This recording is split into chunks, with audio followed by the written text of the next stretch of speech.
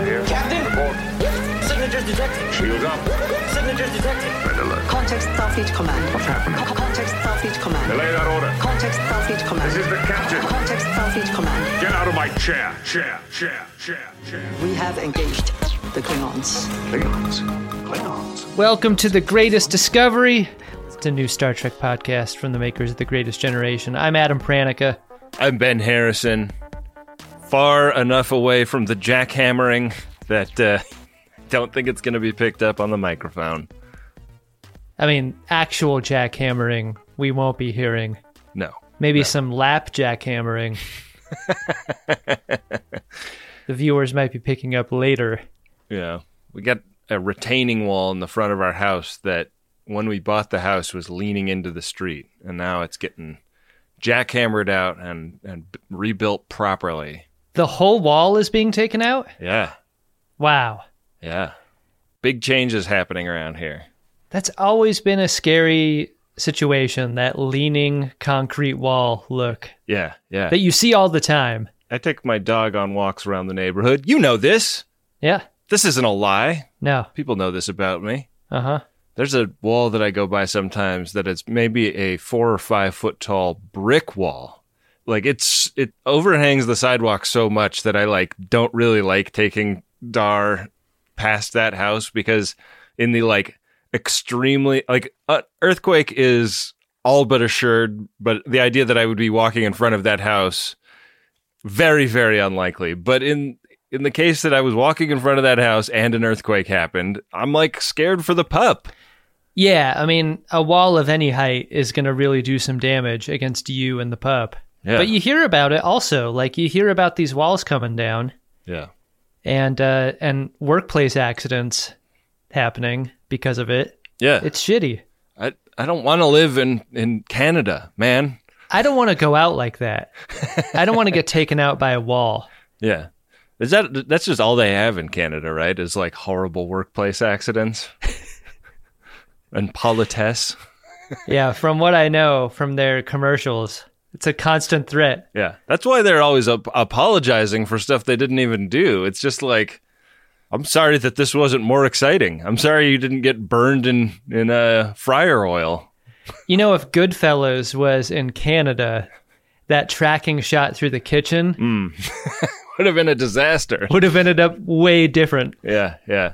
And then he would have been cutting the garlic with the razor blade and just slicing bits of his finger off. Yeah. Bit by bit. Yeah. That movie, if you could imagine, becomes even more graphic. Fuck you, enact workplace safety standards. Wow, well, I'm glad your contractors are allowing the show to happen. You never know. Yeah. You never know if it's going to be too noisy, but we're lucking out today. Ben, you have an old house and they're doing a lot of excavating. Have they found anything in the dirt? Nothing that cool. They found the hub of a car wheel. Yeah? And a rotten hammock. Chains and what obviously used to be a rope hammock, but could not be described as that anymore. Man.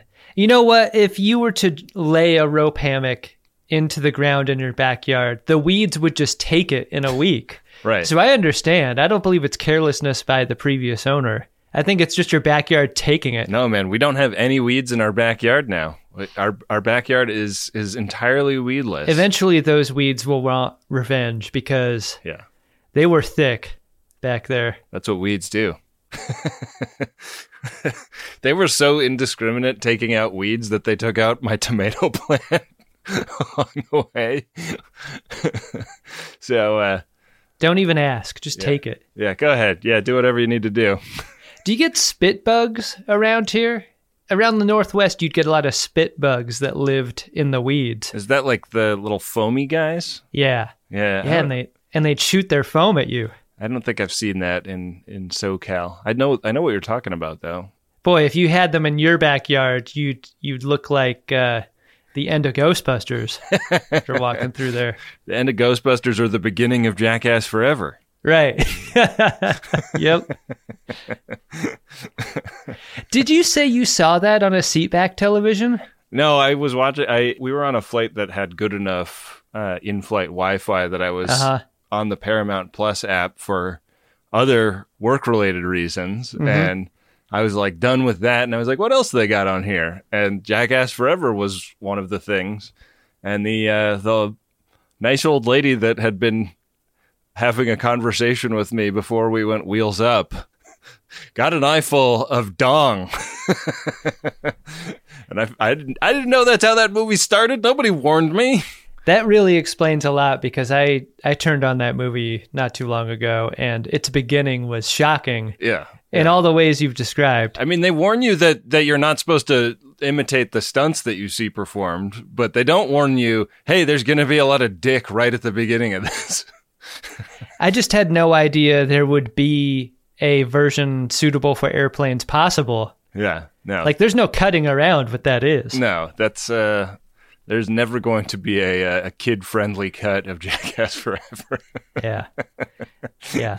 It's all of 18 minutes. Yeah, yeah.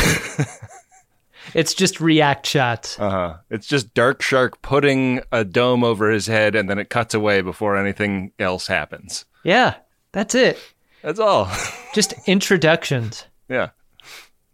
Well, Adam, some more introductions to some haunting backstories of characters in this week's episode of Strange New Worlds. Do you want to get into the episode? Sure do, Ben. It's Star Trek Strange New Worlds, Season 1, Episode 3, Ghosts of Illyria.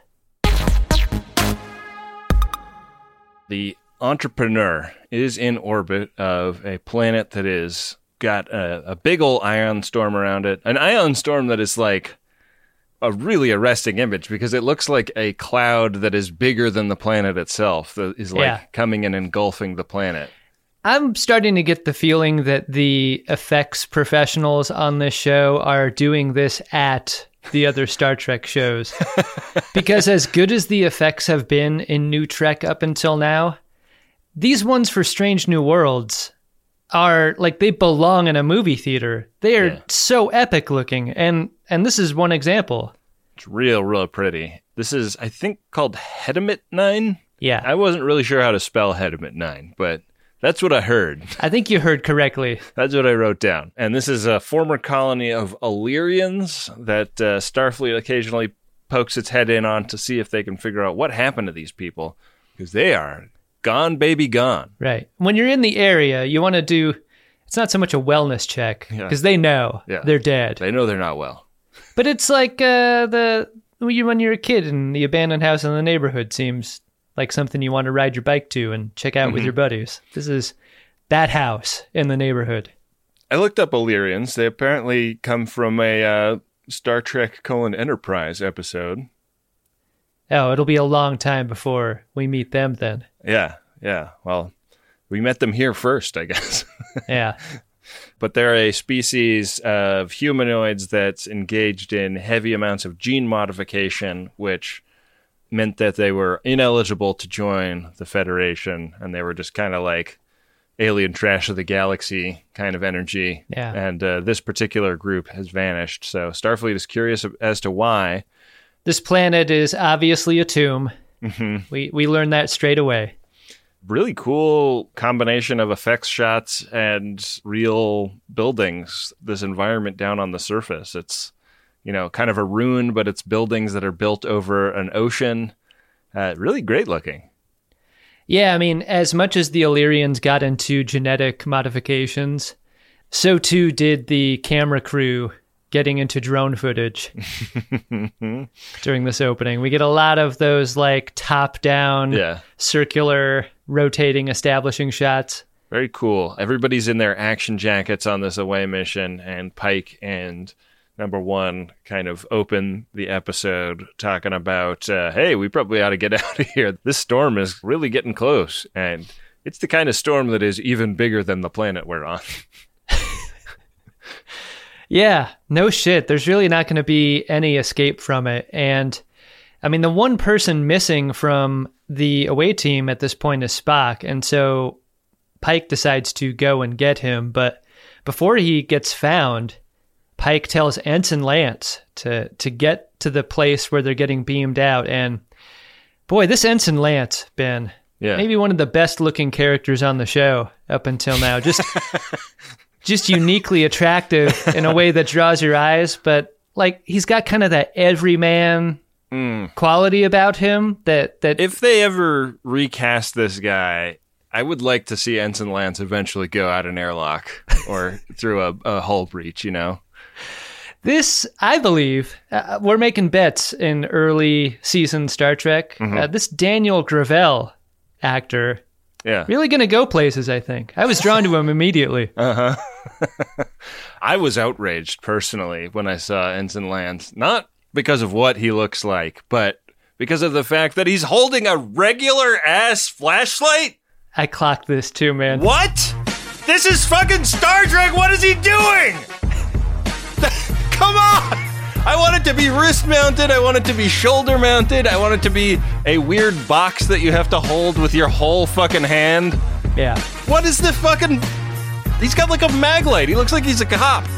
I love that it's like a soft light, a bulb inside, like you'd want to read by it. Yeah, a nice amber hue to this light. This is not a 56K light in there. It's warm as hell. So much of the prop and set design in Strange New Worlds has already been superlative. This fucking flashlight undoes so much work. Yeah, they pulled this flashlight off of the pile that they were using for Blue Bloods. The next lot over. Do not use the Blue Bloods flashlight on Star Trek, guys. So the bulk of the away team gets up to the roof of one of these buildings and radio up to the Entrepreneur to beam them up. I was thinking a lot about the thankless role transporter chief is if you're an actor. Like, hey, you're going to be on Star Trek as the transporter chief.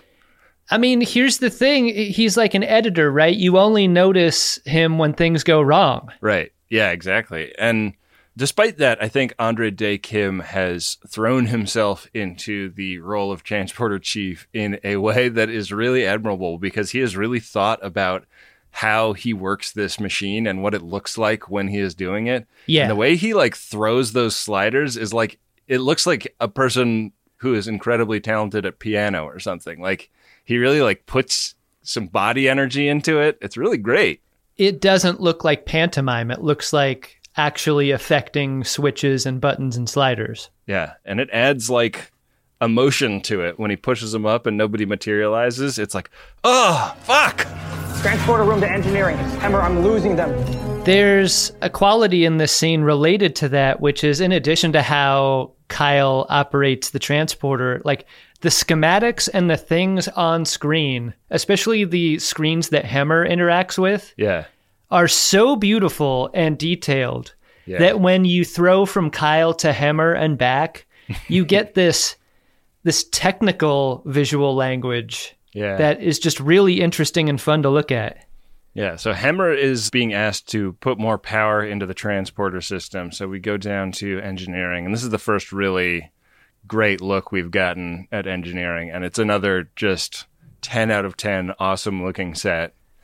And Hammer, rejiggers some stuff and reroutes some power. And we see the lights dim throughout the ship as he does this, but he's able to throw enough power Chief Kyle's way that the away team materializes on the pad and they do not turn into cat food in the process. How did you? I am a genius. I really love that moment. Like when your HVAC clicks on, there's that little blurf and the power in your home.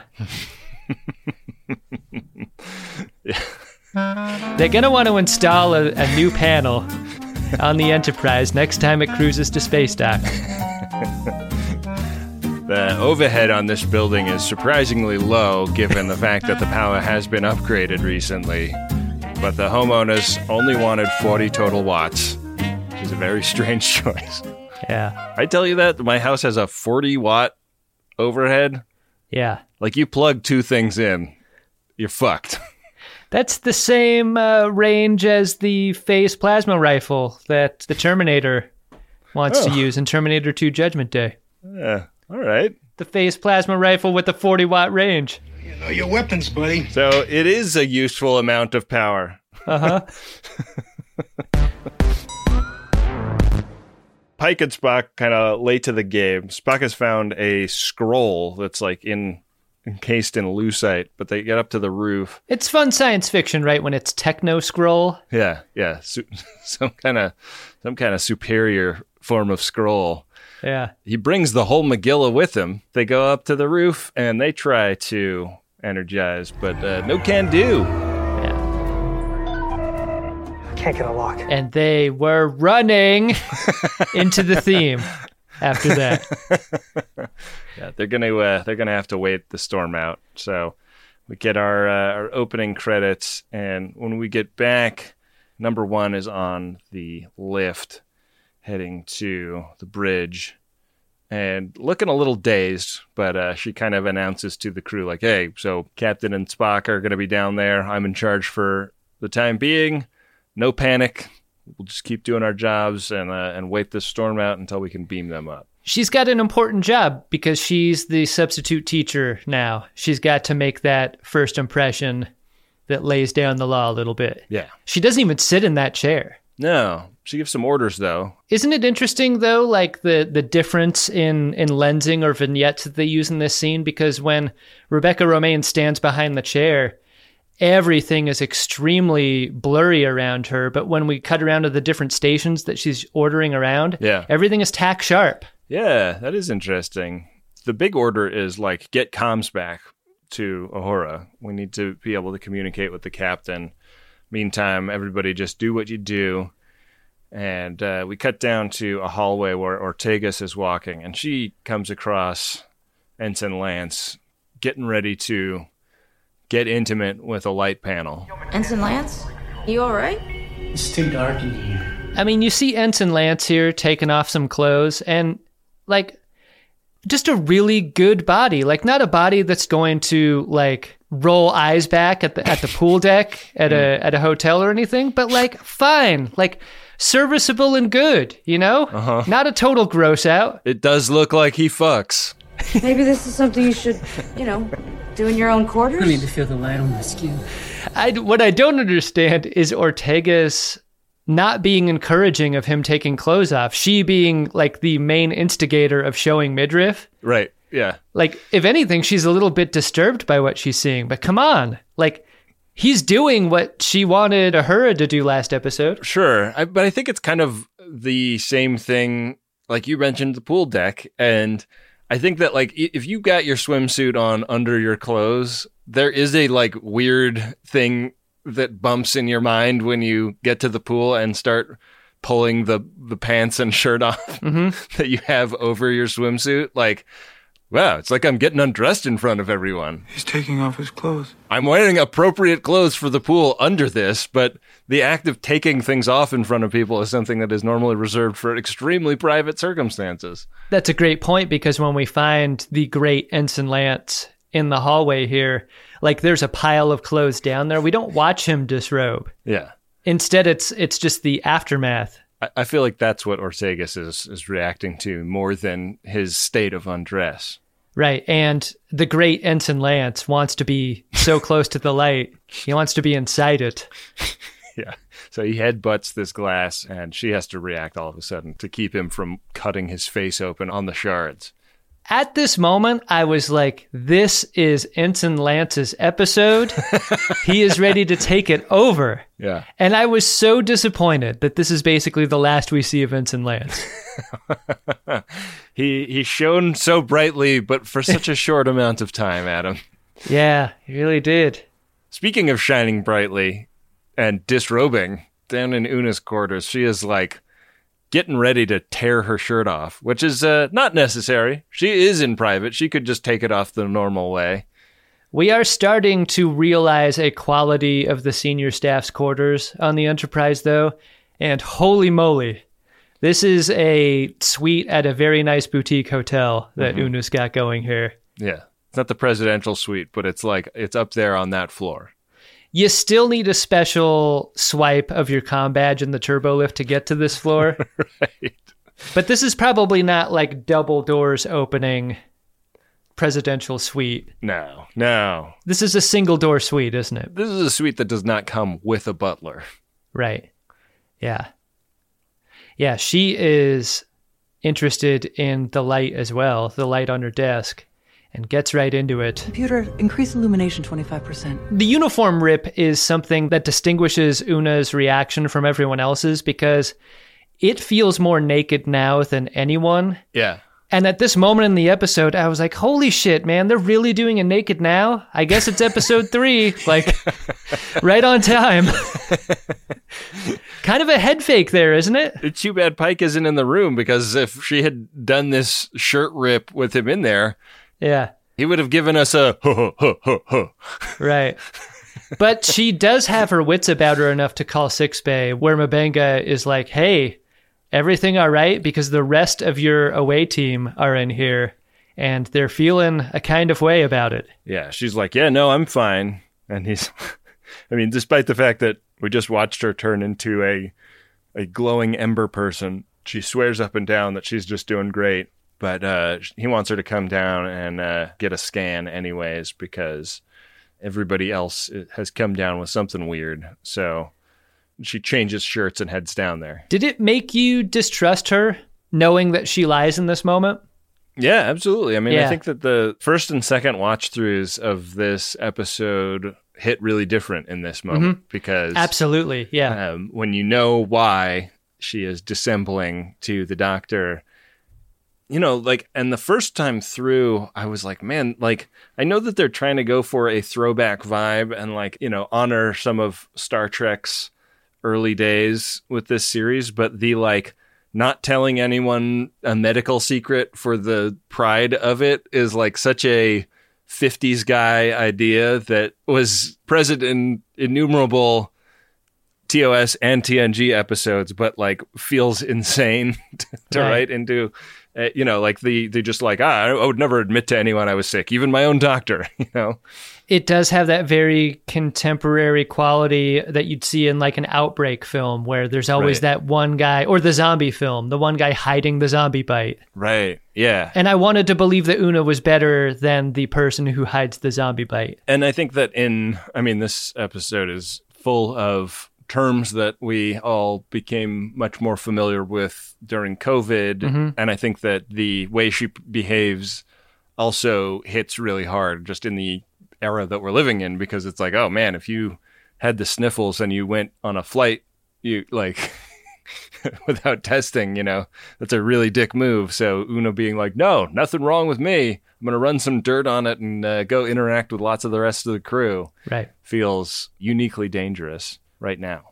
This illness is uniquely dangerous at this moment because it doesn't read as anything familiar, like it's viral or bacterial. No. It's just that everyone who's come down with it has an extremely low level of vitamin D. Yeah. They've got low D, Ben. Yeah. Low D. Vitamin D. I would say I've got medium D. I was going to say, Ensign Lance definitely doesn't have low D. Or does he? Average D is what I've got. Yeah. Appreciably, like a nice D. Yeah. But not the biggest you ever saw. No, it works. Uh-huh. Sometimes. But Una is fine. She does not have low D. No. She's got plenty of D. Yep. And so that kind of lends something to the what's going on here thing in your mind when you watch this the first time. There's like an incredulity about like the biofilters are supposed to get this, guys.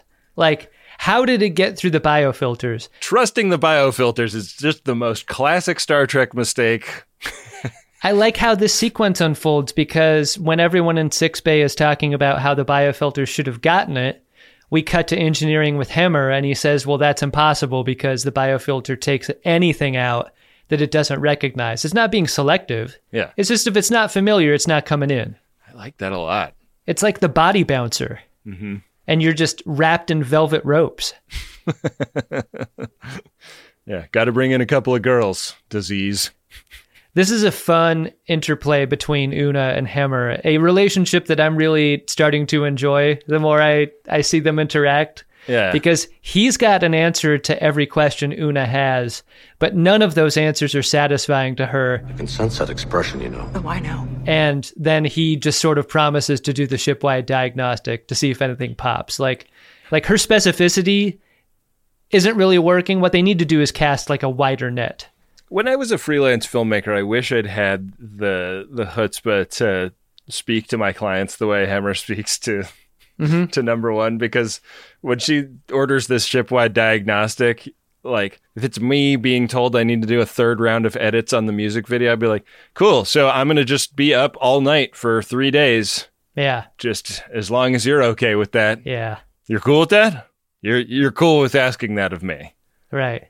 For no more money. Really? Exactly. I mean, Una's cool with it. She's perfectly happy to order him to do that. But not without getting some lip back, which is great. Yeah. She goes up to the bridge where they finally have a blurry FaceTime from Captain Pike, but it doesn't last long enough for her to give him a ton of information. She's like, hey, everybody is sick up here. It's no picnic for us either. And then they lose the connection. I wonder how often they went back and forth between whose POV this should have been. Because the POV being on the bridge of the Enterprise just emphasizes the frustration of having a captain away from the ship and not being able to, utilize that person's leadership or decision-making. Right.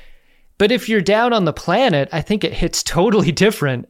Right. And they suggest this a little bit later, like Pike's frustration with being away from a ship and not being able to really do anything at all while being hunkered down. Yeah. But I kind of feel like that gets smothered a bit. Right. I wonder if that decision comes from not knowing what screen he's using to talk to them. Oh, yeah, that's interesting. Because, I don't think that they want to show him, holding his communicator out with, a holographic screen coming out of it, because that kind of isn't what it would look like in TOS, and they don't want to just have everything be super duper different. Yeah, what is he looking at? I don't know.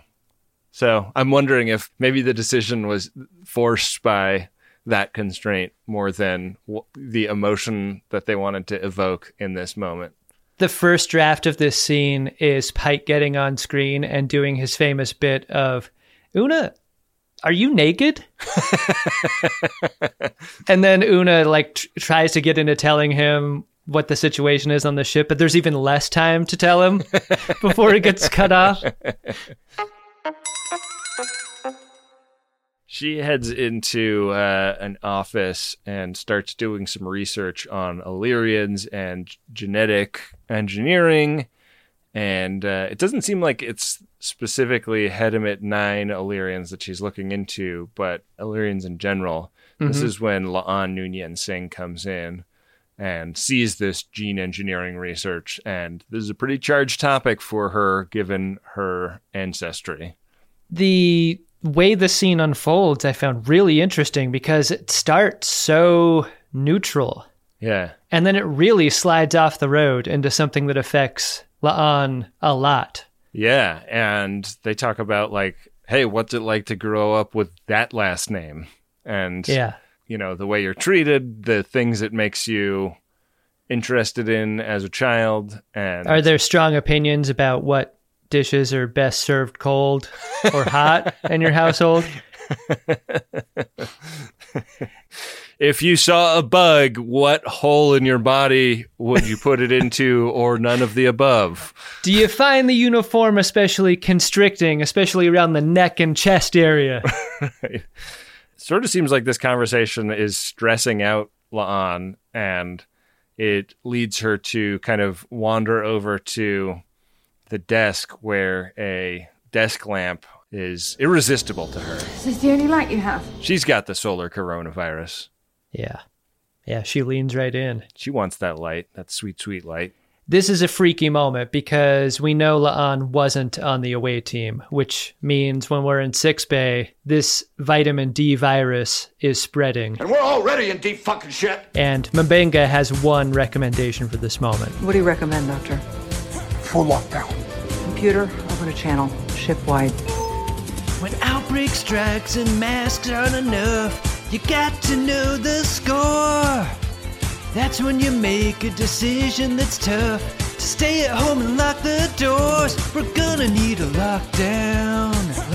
A montage of a lockdown. At first it seems fine, you'll catch up on chores or hobbies you've always wanted to try. Sourdough starter. But day after day turns into a bore. You've kissed your old life goodbye. That's called a lockdown. Can you believe we had a lockdown? When pandemic starts, you've got to hide and pick up meals from the curbside during a lockdown. Supporting restaurants during lockdown. Always wear sweatpants in a lockdown. If you tell people you learned a new skill, no one believes you in a lockdown. Lockdown.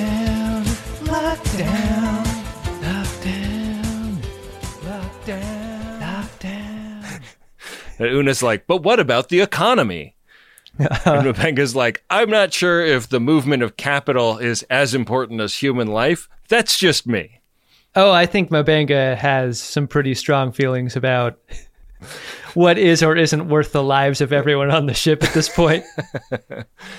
Yeah, so it's not a bacteria. It's not a virus. They have no idea how it's spreading. So everybody non-essential is confined to quarters, and this is a pretty intense moment. You just kind of see this, like... It's kind of a montage of lockdown footage, huh? People hearing about it all over the ship and, reacting in a non-panicked way. There's nobody, raiding the replicator for toilet paper or anything. Why do these sequences excite me so much? Like the evacuation of a ship montage, the lockdown montage...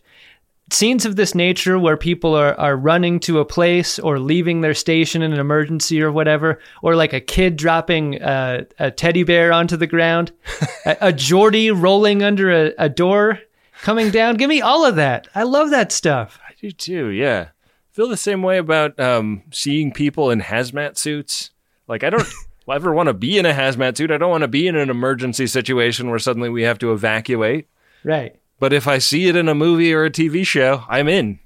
I love it. And like the person who writes the music for these scenes, I feel like they definitely know what they're doing. Absolutely. Heightening this tension. It's great. It's really good stuff.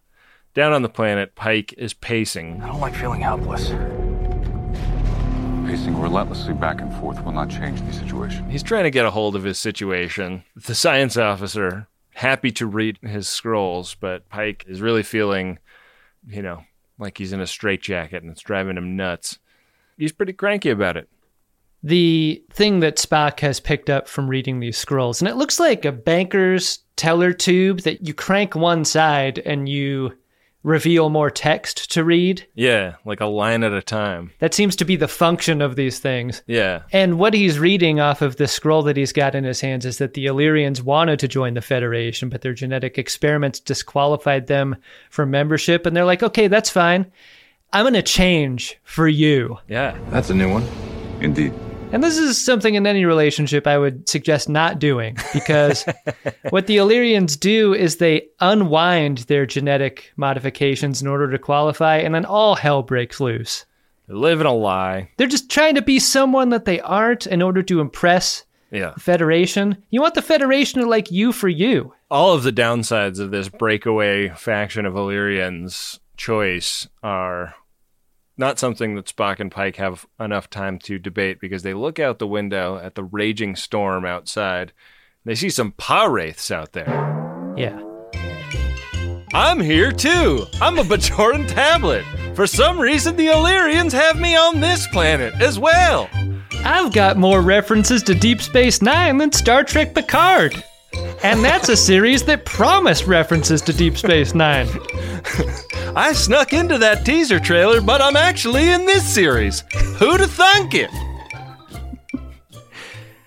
I love how Pike and Spock, they look out the window, they look at each other, not really believing that they're in an episode of Star Trek when they see something crazy. Yeah, amazing. Something very Star Trek-y is happening outside the window. When we come back from commercial, we're in an episode of Lost, Adam. Extreme close-up on an eye opening. Oh, right. Yeah.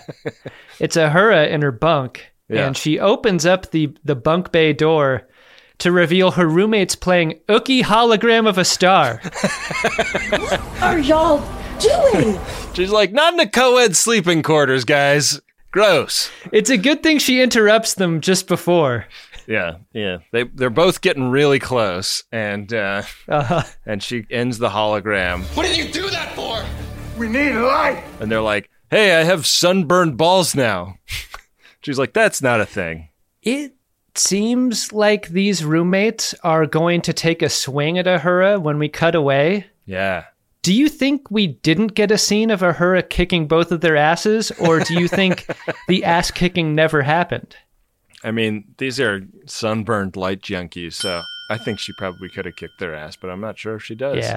Yeah. The 6 bay has expanded to like a huge, like multi-level deck at this point. They're not quite at stack of toilet seats configuration. No.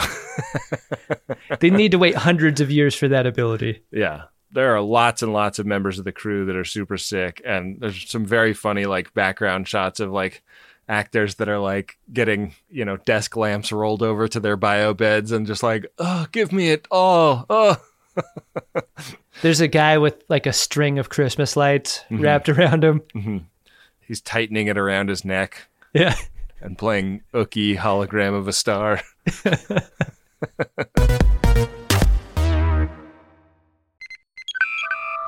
I spent a lot of last week sick in bed. And one thing I was so happy I had when I needed something to eat but didn't really have the energy to cook myself something was Factor meals. Got a couple of these in the fridge at all times, and they are delicious, fresh, never frozen, chef-crafted meals. And they're ready to go in just about 2 minutes. And this is convenience food that is actually tasty and full of real ingredients and not hyper-processed crap. And they got you covered all throughout the day. They got pancakes, smoothies, grab-and-go bites, and you can get as much or as little as you need by choosing your meals every week.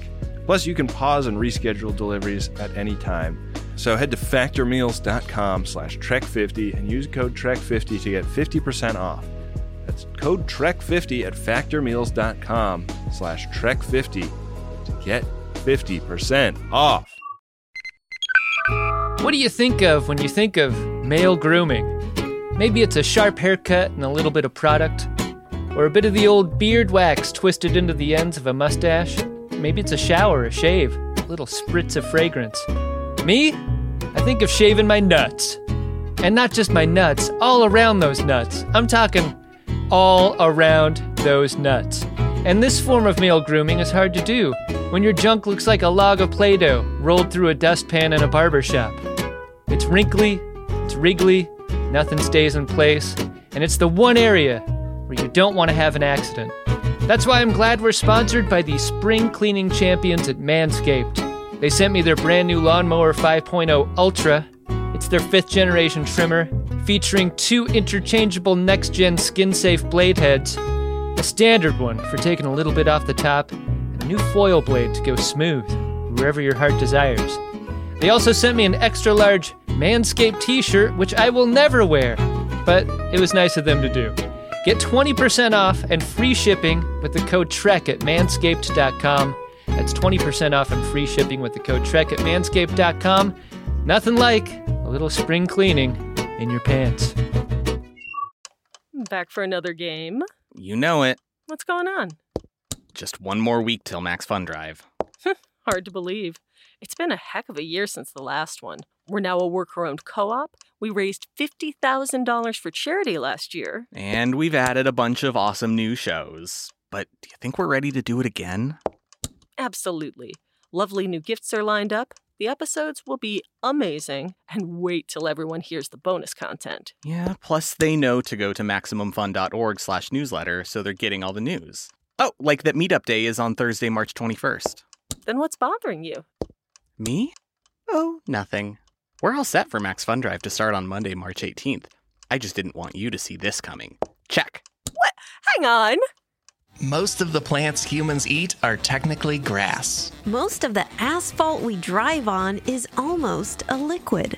The formula of WD-40 is San Diego's greatest secret. Zippers were invented by a Swedish immigrant love story. On the podcast Secretly Incredibly Fascinating, we explore this type of amazing stuff. Stuff about ordinary topics like cabbage and batteries and socks. Topics you'd never expect to be the title of the podcast. Secretly Incredibly Fascinating. Find us by searching for the word secretly in your podcast app. And at MaximumFun.org. This is a real mystery because we all saw how close Ahura was to these light junkies. Yeah. And Ahura doesn't have it. She didn't get the disease. And Una and Mabenge are talking about this when Hemmer comes down to continue his diagnostics. And now he wants to mess with the medical transporter. And Mabenge gets real freaked out by the idea that Hemmer is going to go in there and adjust something. Please stop messing around in here. I know it's only been 3 episodes, but do you think Hemmer has been given a direction where it's like, whenever you walk into a room, just fucking own it?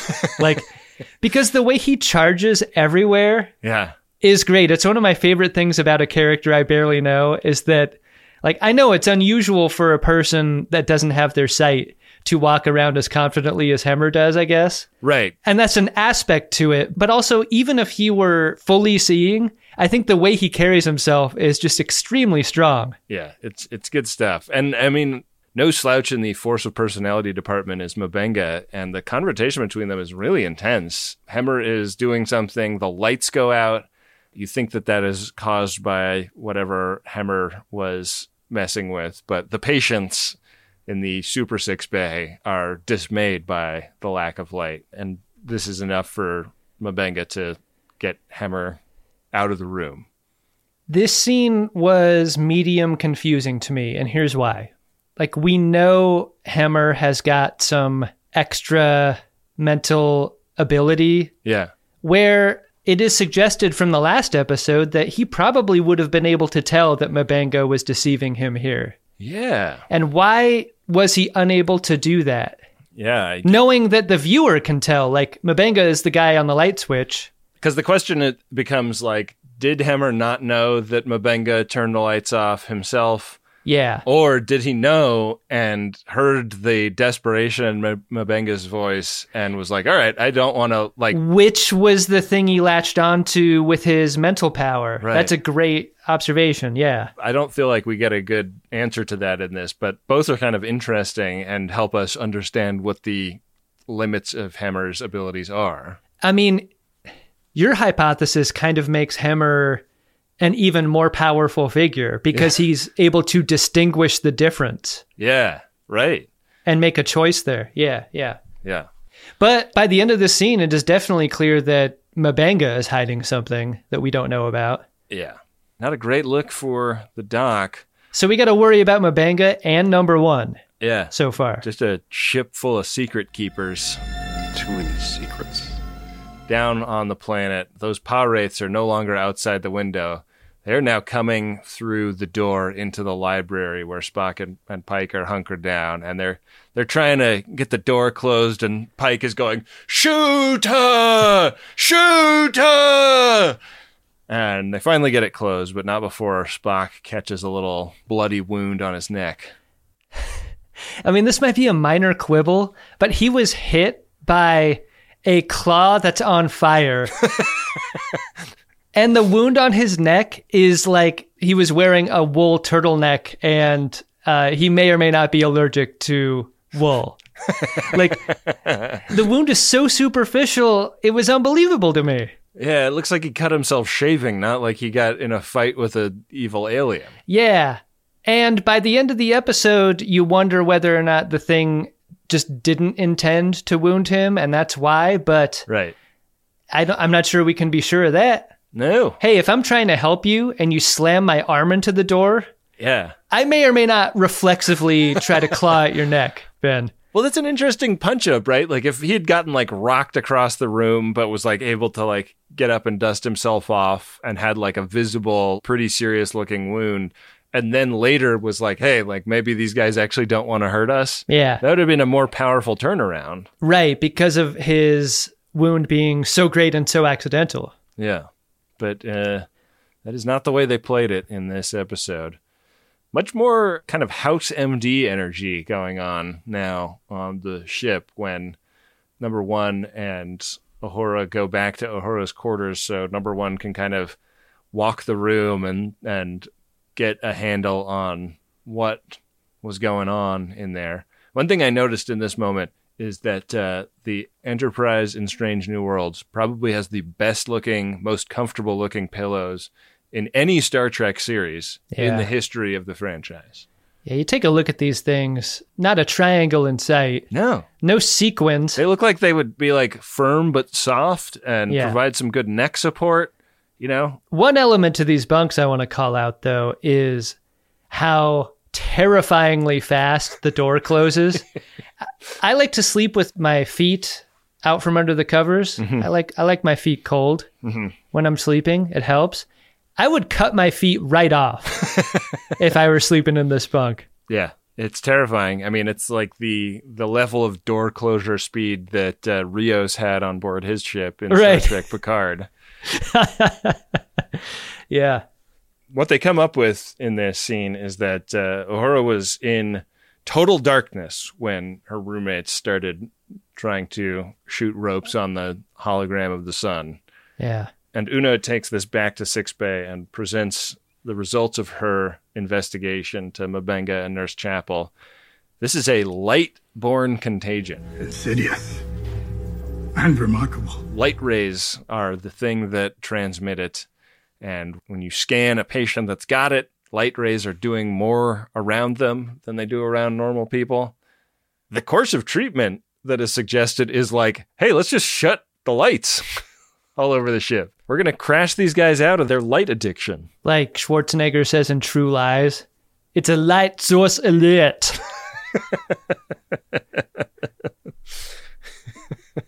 Yeah. You got to believe that Chapel is super down to sedate everyone on the ship. Would it be too intrusive to sedate all of them? Which is what's required to go through with their plan. Yeah. We're going to sedate everyone and then turn off the lights. So that they don't suffer from the withdrawal symptoms. That's nice, right? Yeah. Nurse Chapel is loving this plan. The research that Una is doing is now focused on the way Illyrian genetic adaptations were created to repel disease. And now she's starting to get into parts of the Starfleet database that are actually classified. Like she is rushing past warnings from the computer that this is sensitive information. Override. Looking deep into the gift trunk about what's going on with a situation in which an Illyrian might encounter this light-based illness. And as she's doing this work, she gets a warning that something is up in the transporter room. And when she gets in there, Hemmer has beamed up a chunk of magma and is like getting ready to give it a great big hug because he wants the light. It's a emergency. That was great. That was great work, Ben. Sure is. I mean, he gets shot over this. You beam up magma, you best not miss. I love the heat wobblies that even begin out in the corridor when Una is approaching the transporter room. It looks real uncomfortable in there. Yeah, this is sauna temperatures in there, like a Russian bathhouse. It's 1,000 degrees, it'll kill you. More like 10,000. When Hemmer goes for the transporter pad and gets shot and then falls forward into it, yeah, it sure does seem he should just melt in half, right? It should just be legs, right. Legs and a trunk, and then that's it. Be the opposite of that subway worker in the Tommy Lee Jones Volcano movie. It's just burnt ends. Yeah. Unfortunately, she beams the magma back down before he can burn himself up. And then she just throws him over her shoulder like a sack of extremely light potatoes.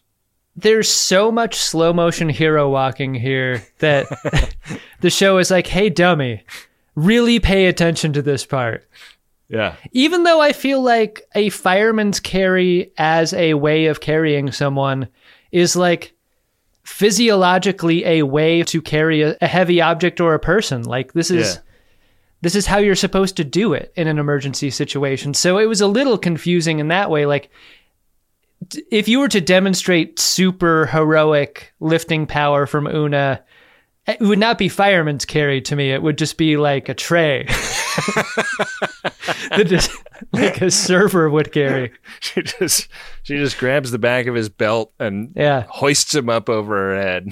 I really do love seeing Hemmer's limp arms swinging back and forth behind her. That's big fun. The combination of the limp arms and the dummy's butt. Yeah. Were very funny to me. I want to know everything about this dummy because they cut into like a mid on Una and it is dummy butt and legs and a very stoic Una making the walk here. Yeah.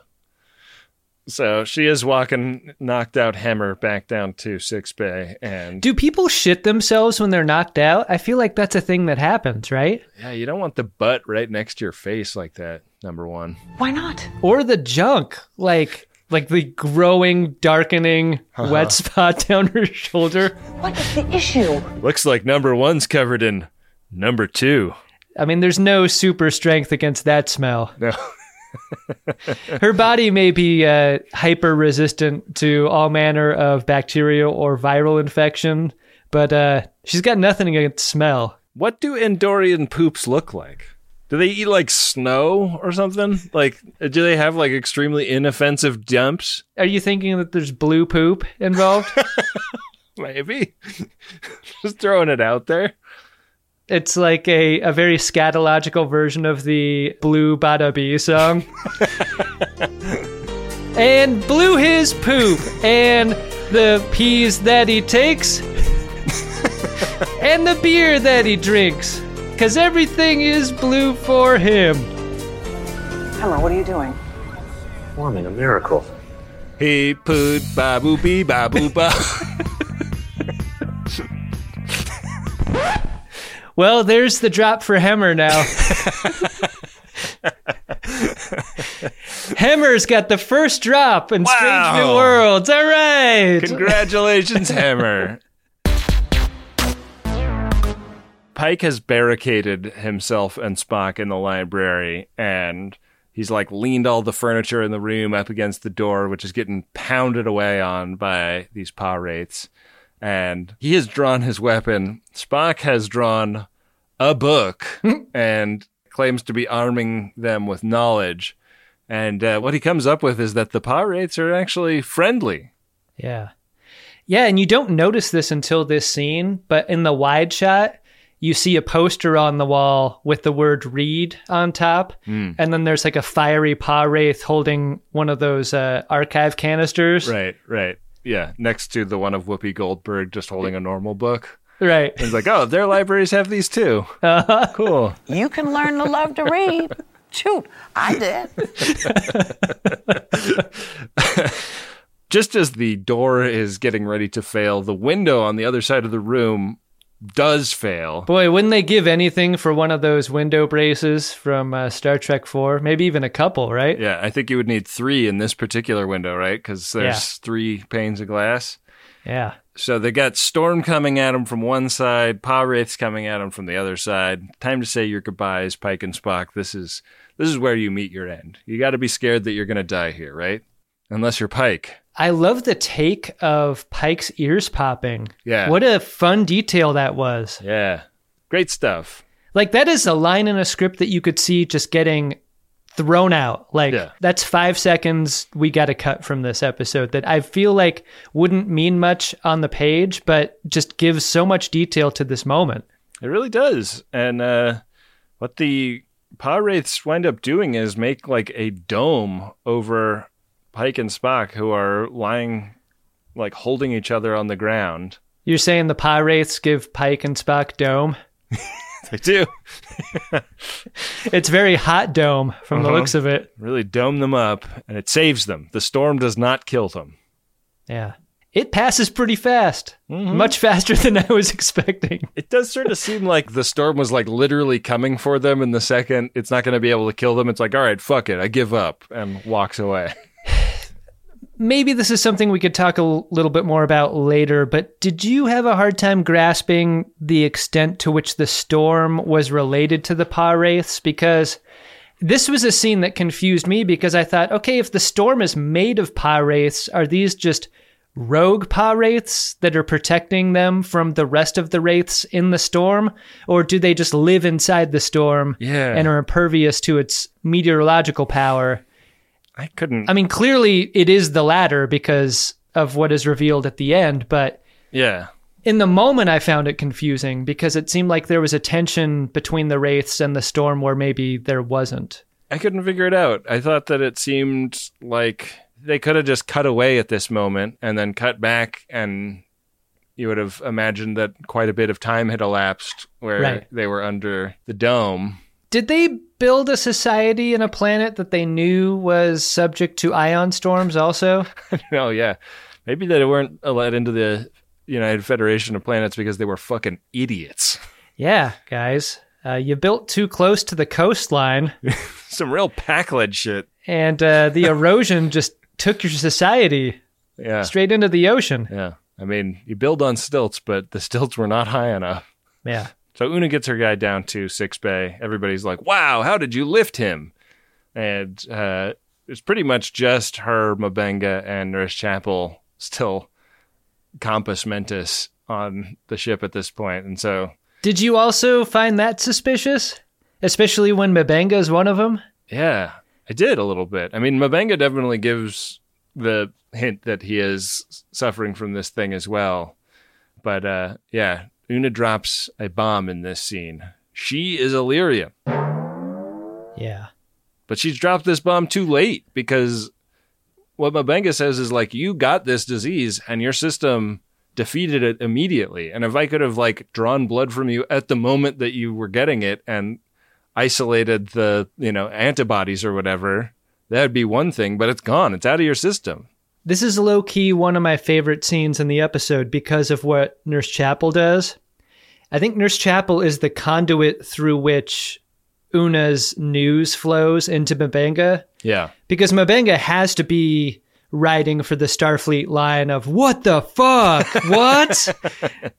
But because Chapel takes it and absorbs it in like 2 seconds, the camera's on her when she listens to the news, and she views it as a scientist and as a way to help the crew in a way that I think gets Mabenga on that page. Yeah, I think that's true. And Mabenga, I think, is also just annoyed that he didn't know this important information until it was way too late to do anything useful with it. Right. So he's pretty cranky, and he's starting to show more and more signs of the illness. And so they have to knock him out. And no sooner has that happened than the warp core containment field gets deactivated. Yeah. What is this? Third in the series of things in another part of the ship that Una is involved with that then she gets called away to an emergency that the computer tells her about. Yeah. She's a real fireman in this episode, and maybe that's why she's doing the fireman's carry. Yeah, there you go. She's putting out the fires everywhere. It's a living thing, Brian.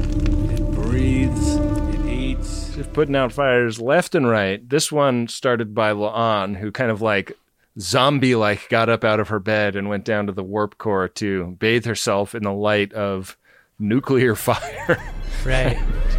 Warning, containment field has been deactivated. Warp core breach imminent. Lon, stop! They get in a great big Star Trek fight in the warp core. This is a really fun combat sequence, really fun, high kicks and nice wide shots showing that they are both really doing a great job of beating each other up.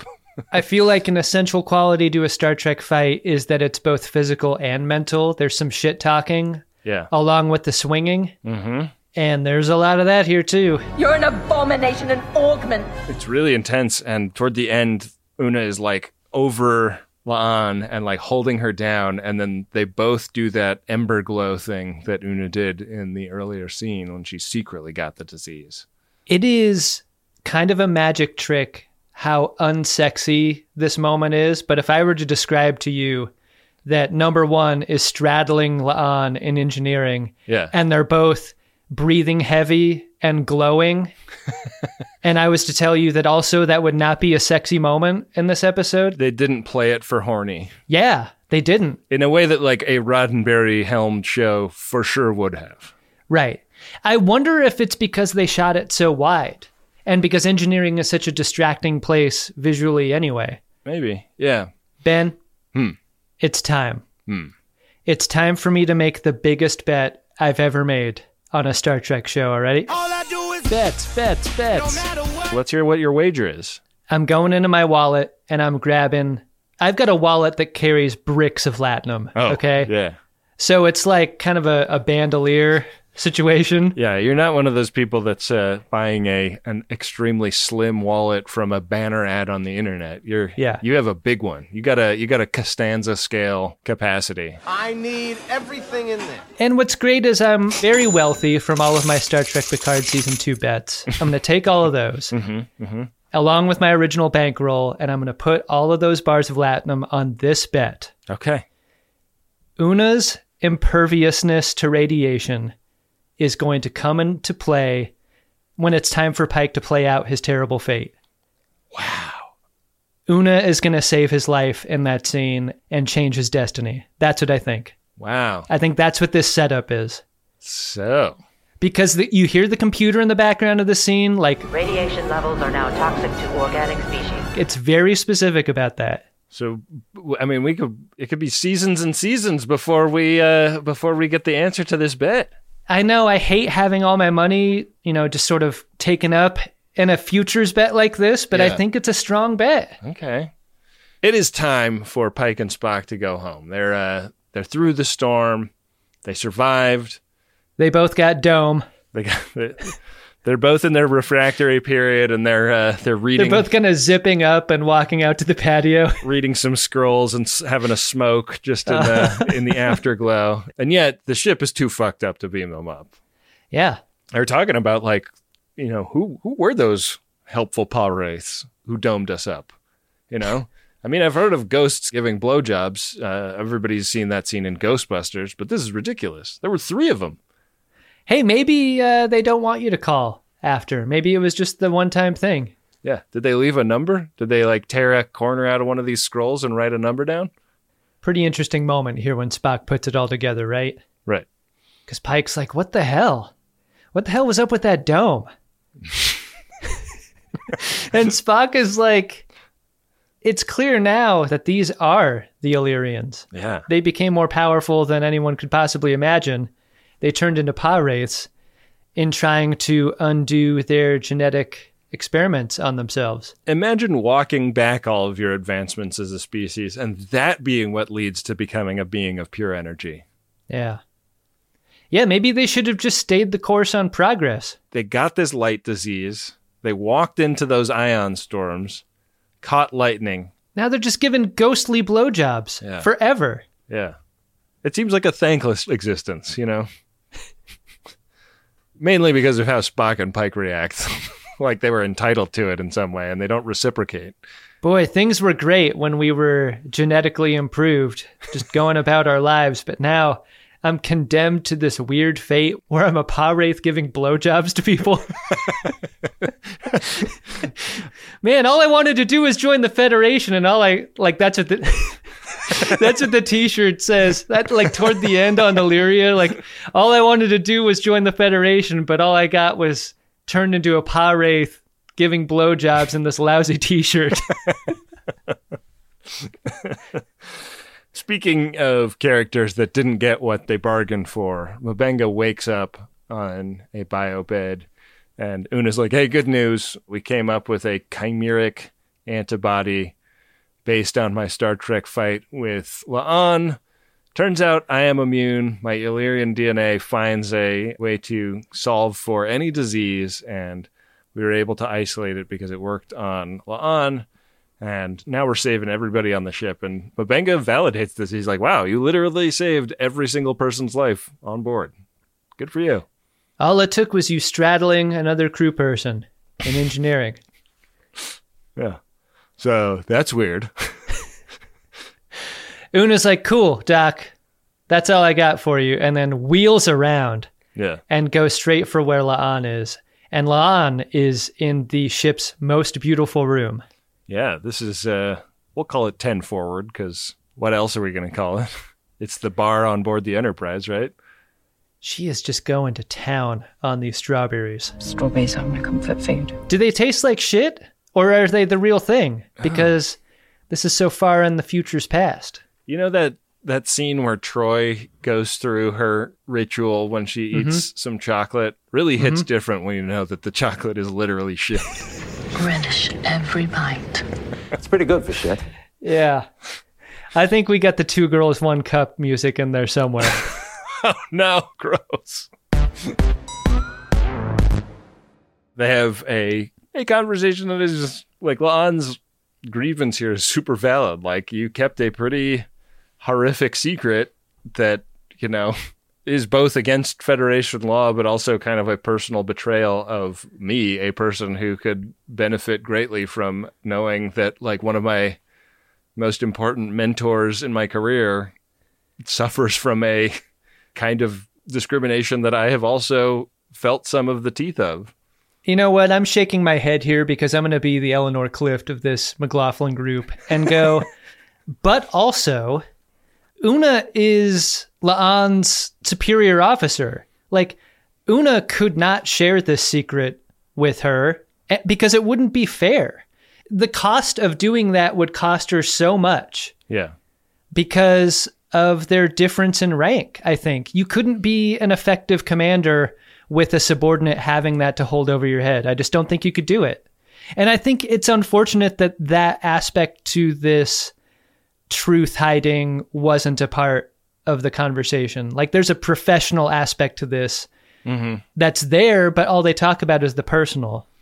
Yeah. I mean, I think that we don't know all of the contours of their relationship yet, and maybe we'll come to understand that there's something more akin to a peer relationship. They could be closer than friends, closer than family. Who knows? And she will let her go. And you must do the same.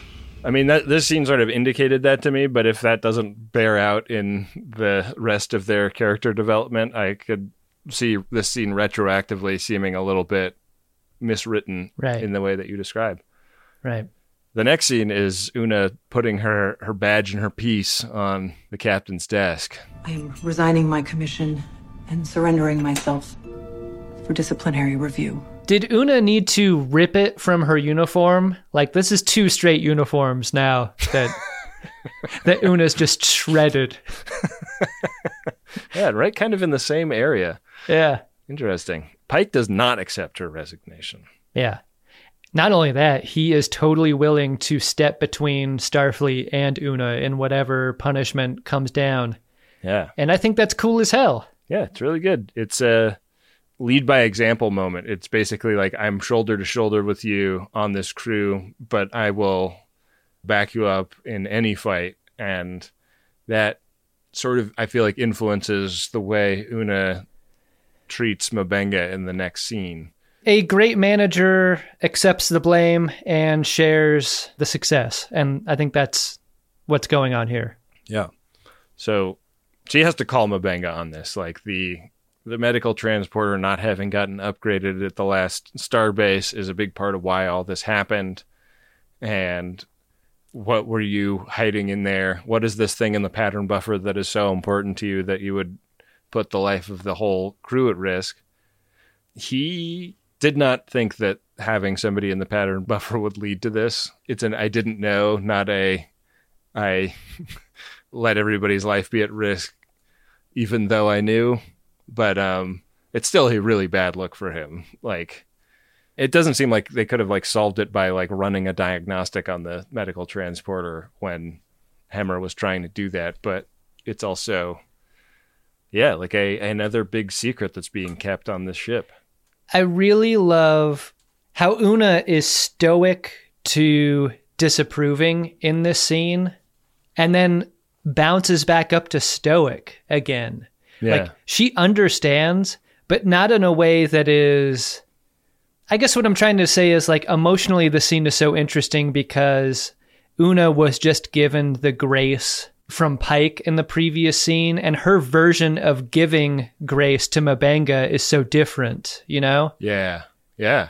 But it's true to her. Like, she's never going to be like Pike. No. I want to be like Pike. I want to be like Pike. That's not Una. That's what I'm saying. Right. And she is authentically herself. She throws him a bone. She's like, cool. Well, the thing he admits to her is that the thing in the transporter buffer is his daughter, who is suffering from an inoperable disease, and he's hoping his position on board a starship that does what the Enterprise does will put him in contact with a species that knows how to cure it, or some kind of discovery that will solve this problem. And in the meantime, Una is going to like hook him up with extra warp power for the buffer so that they can use the medical transporter as designed, but he can also keep his daughter in the pattern buffer for as long as he needs to. It would have been funny if it were Scotty in the pattern buffer. I'm here too. The disease was in my 10th finger. The details of this tech go by so fast, but I think it is so interesting how a person can live in there indefinitely as long as you beam them out from time to time. Yeah. And that's what M'Benga does. Like, story time is that time to time. That kid's life is story time all the time. What you don't get in this scene, because it can't show you this, is whether or not his daughter knows. Does she know she's sick? One. Yeah. And two, does she know she's being kept in a pattern buffer? She's like, holy shit, you grew a beard in like a second. What the hell happened? Is it like most little kids who don't want to go to bed? Like, is there kicking and screaming about being put back in the pattern buffer? And how horrible would that be to experience for a viewer? Nightmare. I'm very curious about how much more we see of M'Benga's daughter for that reason. Yeah. Interesting. Yeah.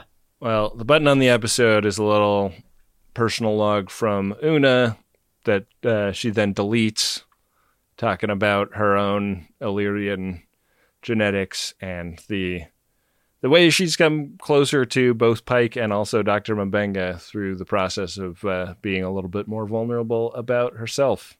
Yeah. And that's the episode. Adam, did you like this one? Computer, delete Adam's track from this episode. Oh, shit. This episode's going to suck. That's what Una does at the end of her log. She does that whole record the log. I've got second thoughts. Yeah. I don't want to put it in the record that I'm an Illyrian. Yeah. I did really like this episode, and it was pretty unexpected in its construction for one main reason to me, and that is in the third episode of a first season, Pike and Spock are mostly gone this episode. They are sent off to the B story, and not just the B story, but like the deep B story. Yeah. And the episode turns its co-stars into the star, and it is still really good. Yeah. And really interesting. Mm-hmm. And really beautiful in a lot of ways. Not just on the planet surface and with the storm and all that, but the more we see of the ship, the more of a beautiful place it's becoming to me. I really like this third episode. I guess one other qualification I want to add is that, like, it feels sometimes manipulative for an episode to suggest that we shouldn't trust people that we should. Mm-hmm.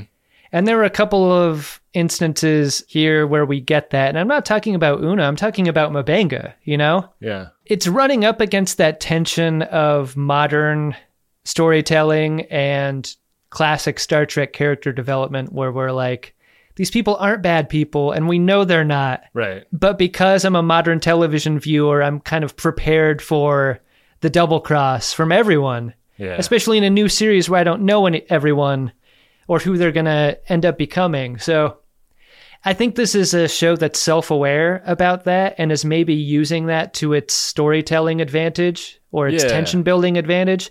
And I don't know how I feel about that because it feels a little bit like cheating to me. Yeah.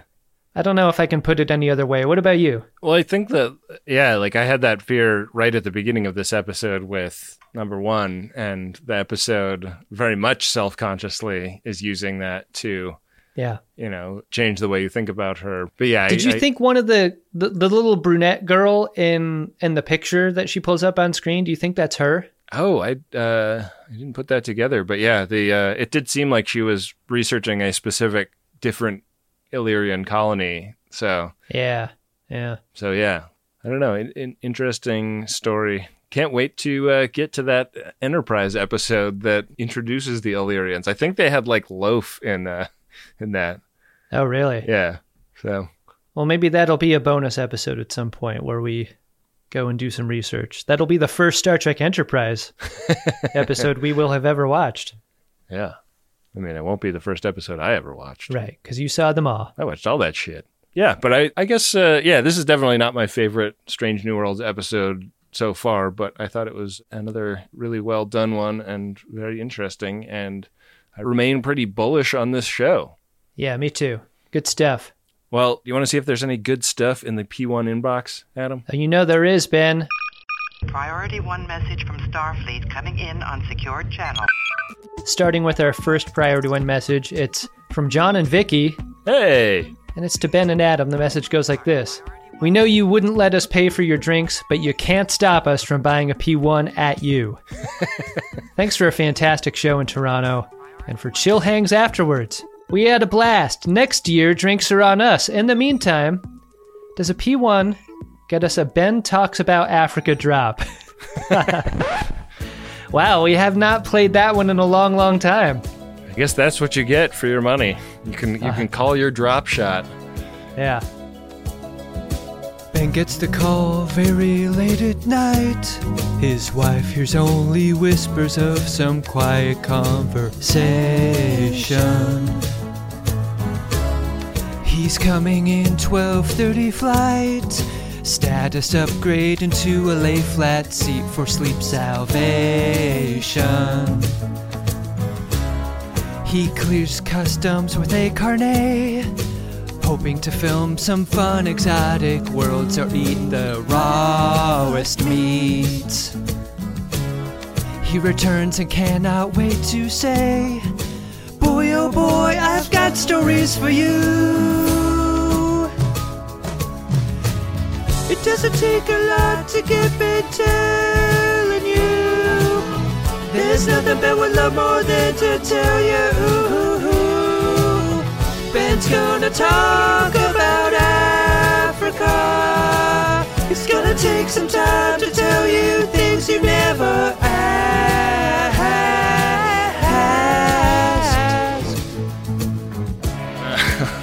A drop that is longer than the entire P1's portion of the episode. Yeah. Vicky, of course, wrote us into her series of novels. Right. The Devil's Revolver. Yeah, we always enjoy catching up with Vicky and John when we're in Toronto. Adam, our next Priority 1 message here is from Andrew, Alicia, and the girls? And it's to Chris. It goes like this. You may not have Chris Brenner bucks, but you're my Chadich and brother.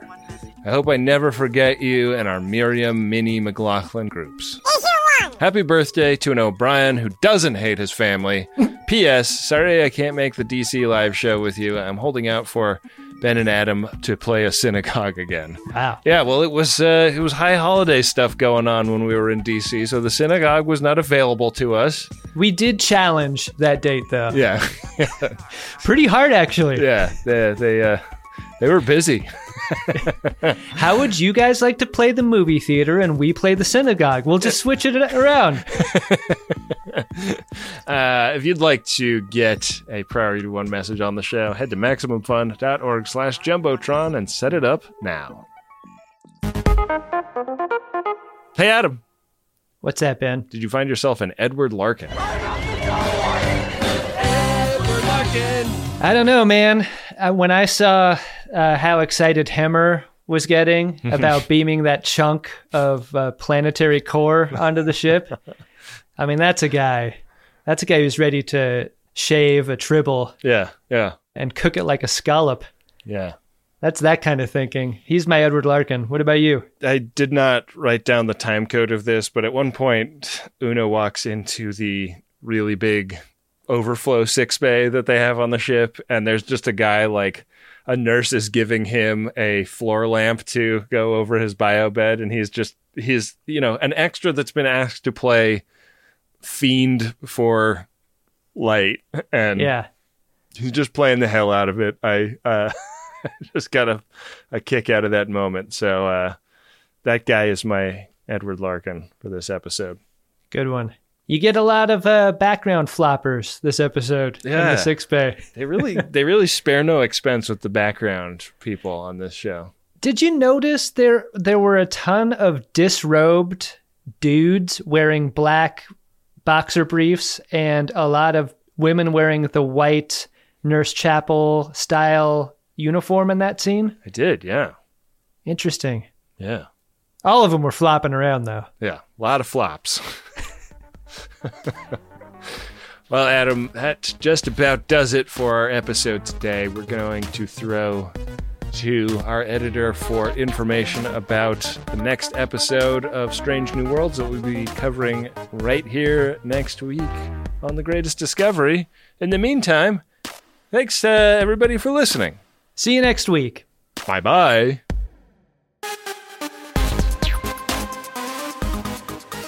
The Greatest Discovery is an Uxbridge Shimoda podcast on the Maximum Fun Network. It's hosted by Ben Harrison and Adam Pranica. It's produced and edited by Wendy Pretty. Next up on Star Trek Strange New Worlds, it's Episode 4, Memento Mori. While on a routine supply mission to a colony planet, the Enterprise comes under attack from an unknown malevolent force. Pike brings all his heart and experience to bear in facing the crisis, but the enemy cannot be dealt with by conventional Starfleet means. A very big thank you to Adam Ragusia, who composed all of the original music that you hear on this show. He's got a great podcast and a YouTube cooking channel that you should definitely check out. Thanks as well to the card daddy, Bill Tilley, who handles all the social media for Uxbridge Shimoda. Follow us on Instagram and Twitter at Greatest Trek, and use the hashtag Greatest Discovery to talk about the show online. We really appreciate every single member who gives monthly at MaximumFun.org/join. You're making the ongoing production of this show possible. We also appreciate your 5-star reviews and when you recommend the show to a friend. And if you're new here, we want to say welcome. There's a huge back catalog covering all of the new Star Trek series and so much more, and I think you're going to love it. Thanks for listening. We'll be back next week with more of The Greatest Discovery.